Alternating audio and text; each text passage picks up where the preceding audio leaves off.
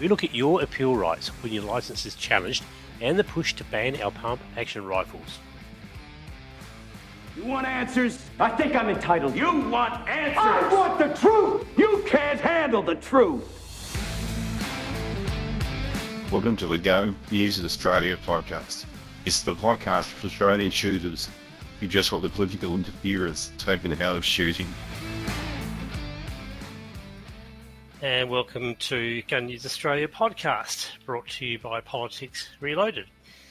And just a reminder, this is being live streamed on YouTube and Facebook, and will be out as an audio version soon. So, and also if you're joining us on YouTube, you'll get to see whenever we post new videos on the channel. So subscribe to us there on YouTube if you haven't already done so. So last week we covered a bit of scuttlebutt and the NFA, and I think you might have noticed that Sean went a bit quiet on us towards the middle and the end of the video because the internet up there seemed to slow down. And this was, of course, after the storms up there. So we were just trying to unpick that during the week, but hopefully all's well. And I think, although I think they're actually due for more storms soon.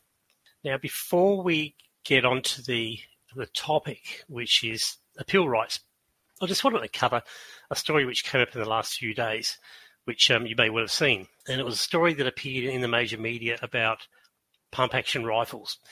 Now, it was all based around a video that was posted online where somebody was trying to cycle a pump-action rifle. It was actually a Wedgetail MPR, which is Modern Practical Rifle 308, and they got a fair bit of media attention about that. Now,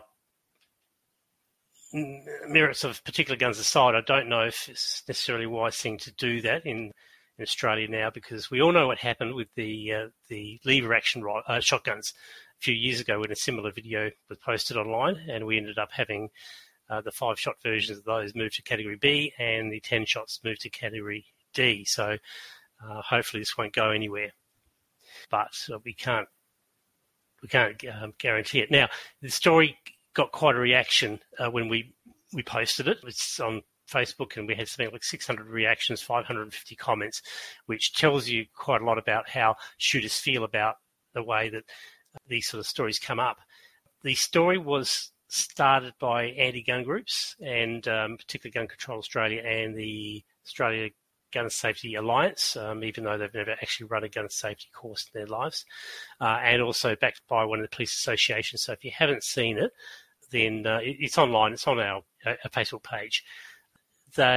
We just need it to be a reminder. We can't let stories like this slip past. We need to use 2024 as a basically way to get ourselves better organised than we have in the past. Otherwise, we're going to find ourselves with the NFA Mark II on a doorstep before we know it. And there were some interesting comments that came up online about the publicity. In fact, a guy called Ray Dennis asked, if you just bear with me, how would it allow this action type of rifle when he was Prime Minister? So has nothing changed. He also said they didn't have a problem with the pump-action rifles in 96, but they do now. Good point. Nothing has changed, except, again, the media and the politicians become, I guess, obsessed by how guns look and how some can be operated quickly. I mean, a decent bolt action, as you know, can be cycled just as quickly as a pump action. Craig Lindquist actually raised another good point, which is there is no military in the world that will send their soldiers into battle with a pump action rifle. It cannot there be classified as a military style rifle. Good point.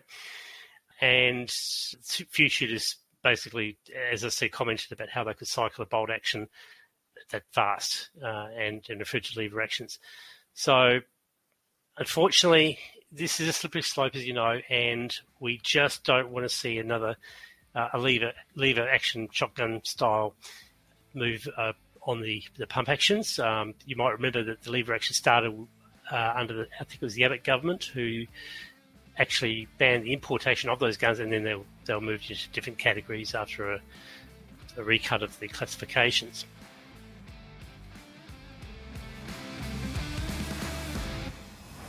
Hey fellow shooters, we just wanted to thank you for your support for Gun News Australia. If you're enjoying the show and want to help us continue with great podcasts, why not consider a donation or become a subscriber? You can do both at politicsreloaded.com.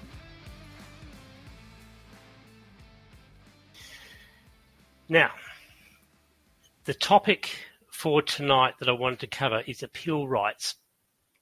Now, bear in mind, we're not lawyers, this is not legal advice, but it's advice based on years of experience in helping shooters work to keep their licenses. And if you should, obviously you should get a lawyer if you can afford it, but I'd also note that some lawyers are good at dealing with firearm matters, others are not.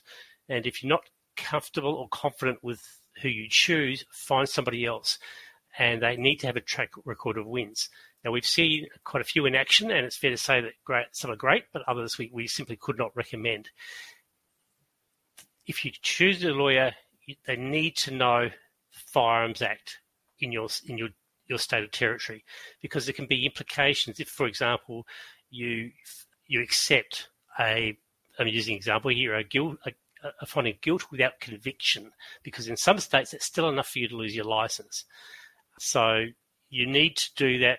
You need to keep a relatively clean record as possible, because in some states, as I said, having a record of any type, even without conviction, can still be a disqualification from a license. So we do know some lawyers if you need them.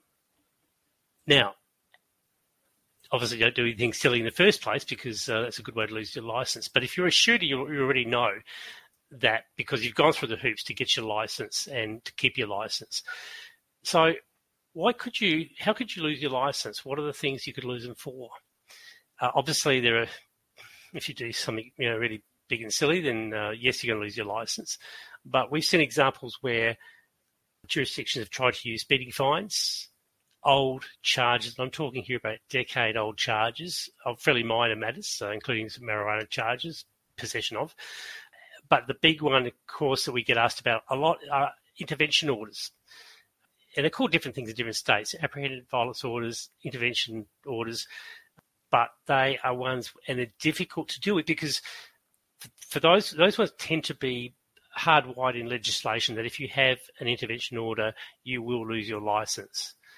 There are some jurisdictions, though, that have the ability for you to apply to have that automatic suspension lifted on a case-by-case basis.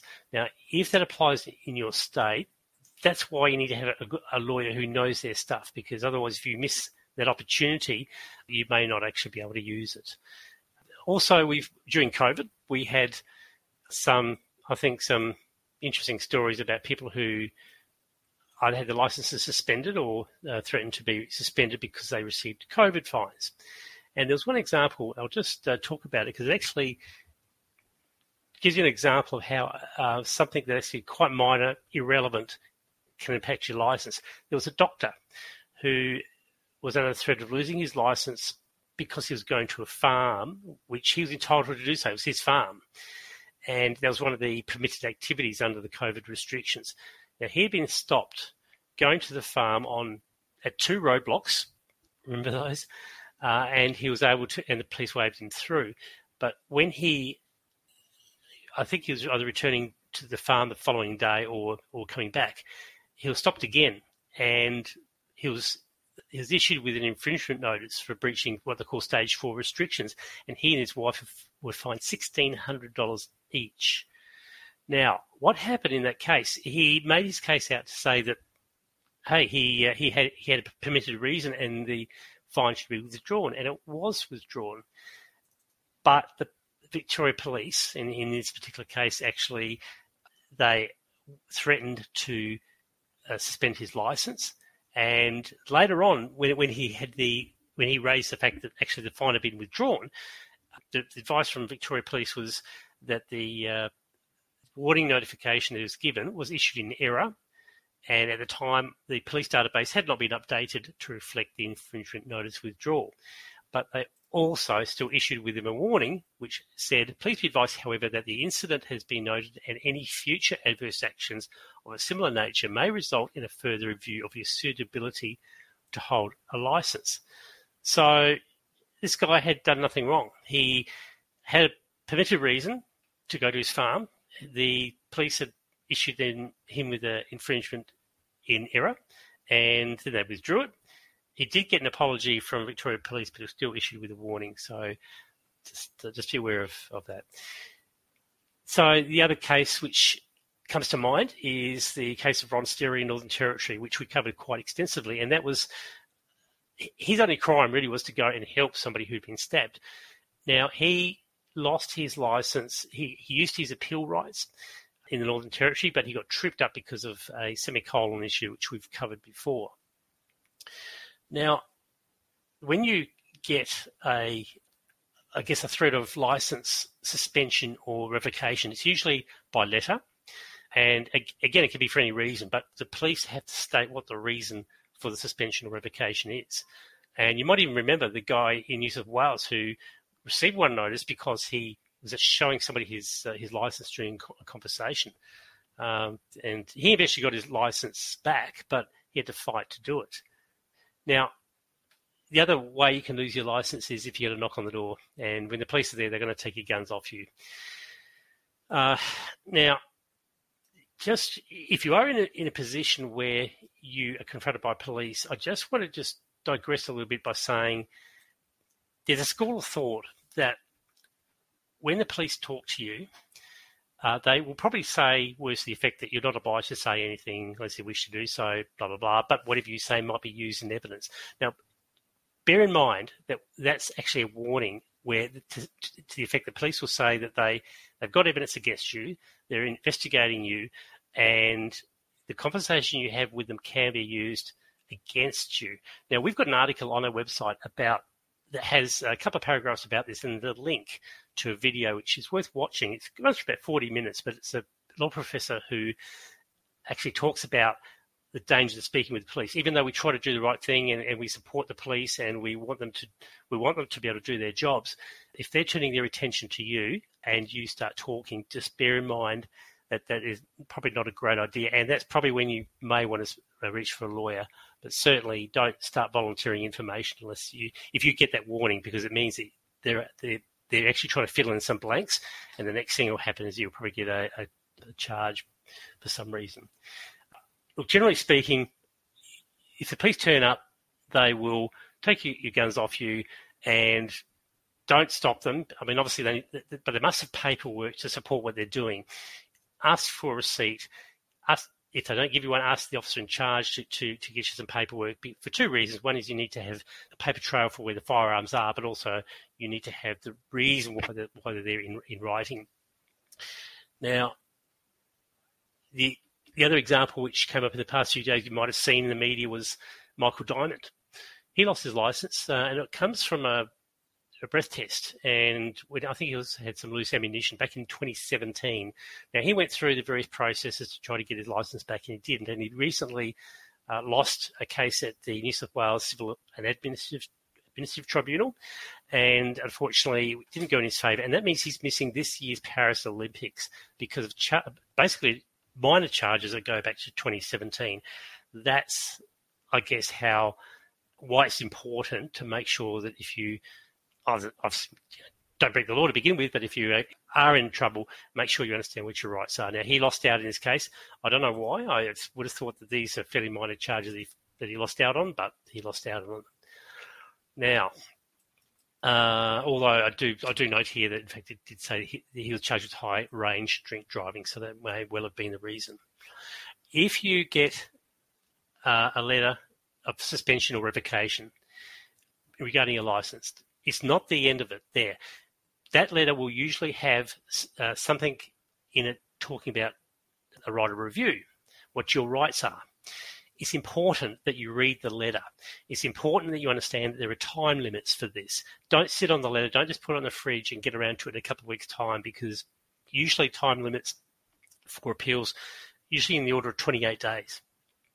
So you're going to need a few days to actually just find out where you are going to actually send the appeal to. You might need a few days to draft it, get a friend to review it or a lawyer to review it, and send it off. Because if you run out of time, you may not actually be able to, you won't have the right to appeal. You might also forego the ability to be able to have further rights to review. What I mean by that is if you apply for what they call an internal review and you lose out, you may still have a right to go to a civil and administrative tribunal. And if you lose that, you might have a right to go to a magistrate's court. But if you are too late with one of these, you might actually forego that ability. So it's very important that you understand the time limits. So read the paperwork. Don't just put it down.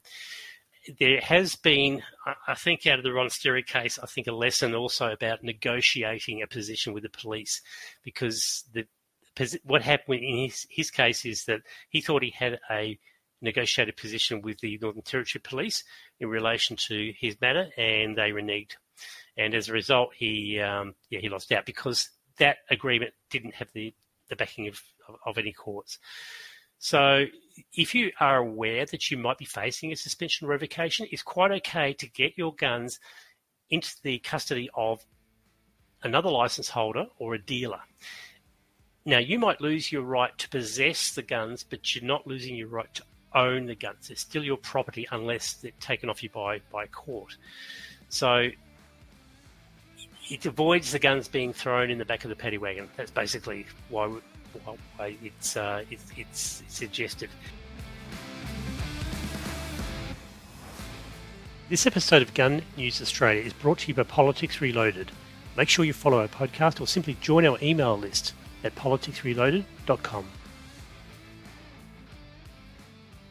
Now, be aware that if you have a household that has more than one licensee, it's possible that if somebody in that household has a problem with their license, then it could affect the other license holders as well. And there was a case in, you might remember a guy called David Dunstan in New South Wales who stopped a guy who was trying to break into his house at 3 o'clock in the morning, and the guy actually had a knife and a piece of wood with him, and David actually went and got his .22.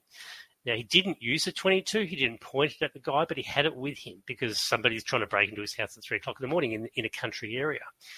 And to cut a long story short, he managed to have the guy handed over to the police. Nobody was hurt. It was all good, except David had his license, I think, suspended. But also his wife, who had guns. They're both farmers. She had conditions put on her license saying that she couldn't store guns under the same roof as David while he had his license suspended.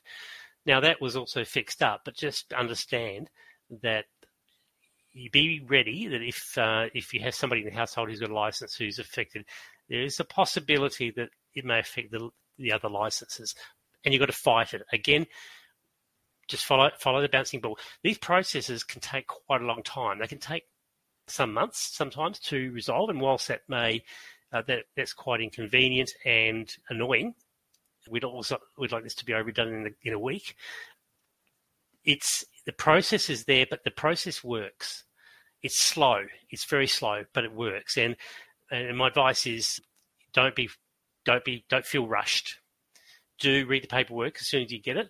And the other thing you might notice is if you appeal, it's not as though you turn up on a nomination day, you argue your case, and it's over and done with. What usually happens, there'll be things called directions hearings, which will be early, smaller hearings, which will basically set out the understanding of what are the issues that we're dealing with, who's going to give evidence, and so forth. So you'll get these direction hearings before you get to your main hearing, and often those hearings will be done by way of written submissions. So it's not always, but usually there'll be police will actually write out a submission which says that you are a license holder, this is what you did, and this is why they're taking action, and it will give you the opportunity to actually read through and pick out the things that are correct and not correct, and fight on those points. So yes, it's slow.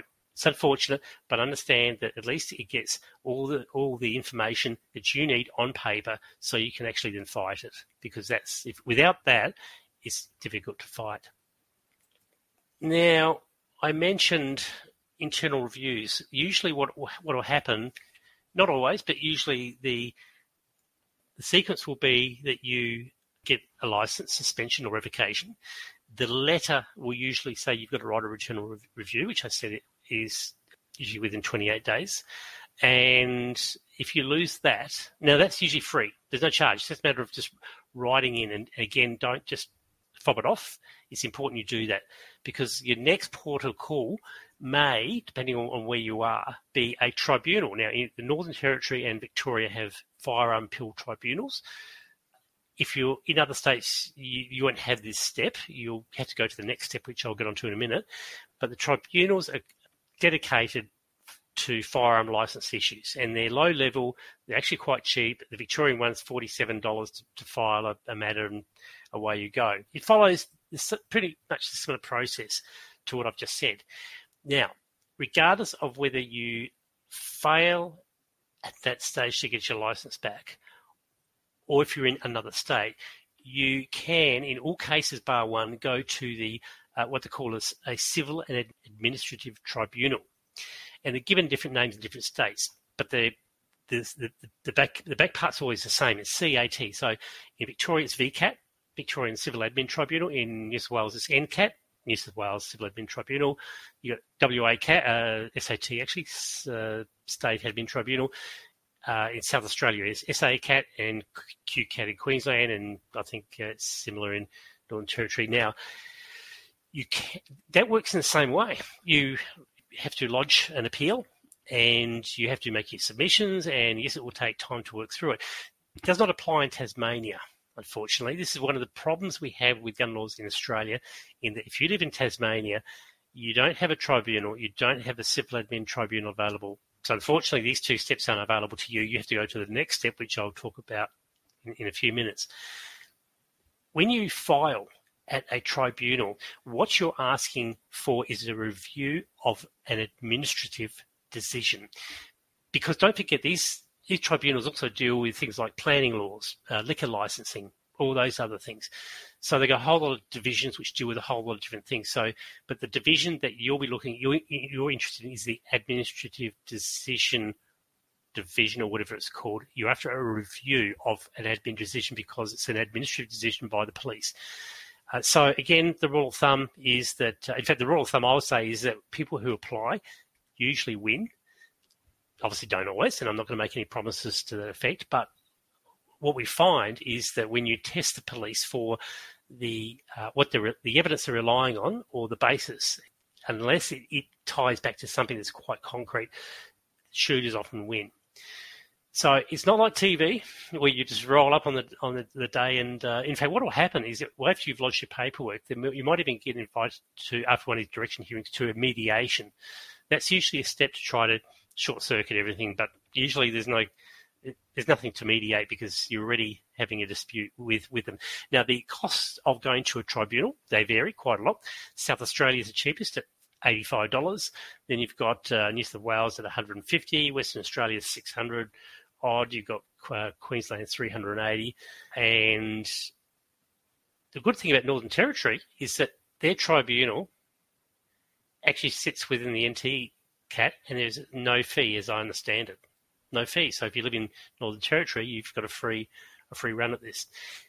I said that Tasmania doesn't have this. Unfortunately, you got to go to the magistrate's court. It's one of the deficiencies in the laws for shooters in Tasmania, and that's, you can fight it yourself, you can try it yourself, but it's going to be quite confusing and hard, and you might be better off getting a lawyer for that. In the ACT, as I understand, and I stand to be corrected, the ACT's got their own civil admin tribunal, and their cost is about just under $400. So I think that's pretty much, as I said, these broadcasts are going to be more towards the half hour.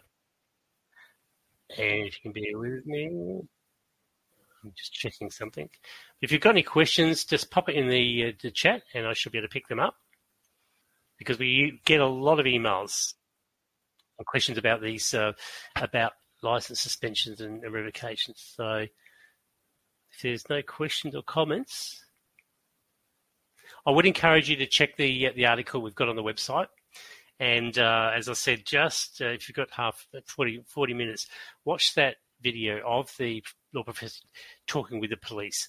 Again, this is nothing to be anti-police. This is simply a way to try to protect yourself if you ever asked to come in for an interview.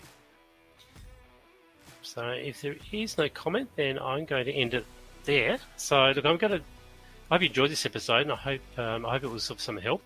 We are going to be covering in the next few weeks more on the proposed restrictions or the bans that the gun control people are looking for pump action rifles, but also gun bans generally. We've got an interview with Tasmanian MP coming up, so this is clearly going to be the appeal rights issue is going to be something that's high on our agenda, and we're also getting a few other things lined up for you. So and look, the most important thing you can do if you like these updates is hop onto our email list. If you're not already on it, you'll get our updates when they become available. It'll mean that we'll be able to get our reach to a bigger audience, and it's that simple. So join our email list now at our website and get your mates to do the same. And it's completely free. So I hope that was helpful. Thank you very much, and we'll see you later.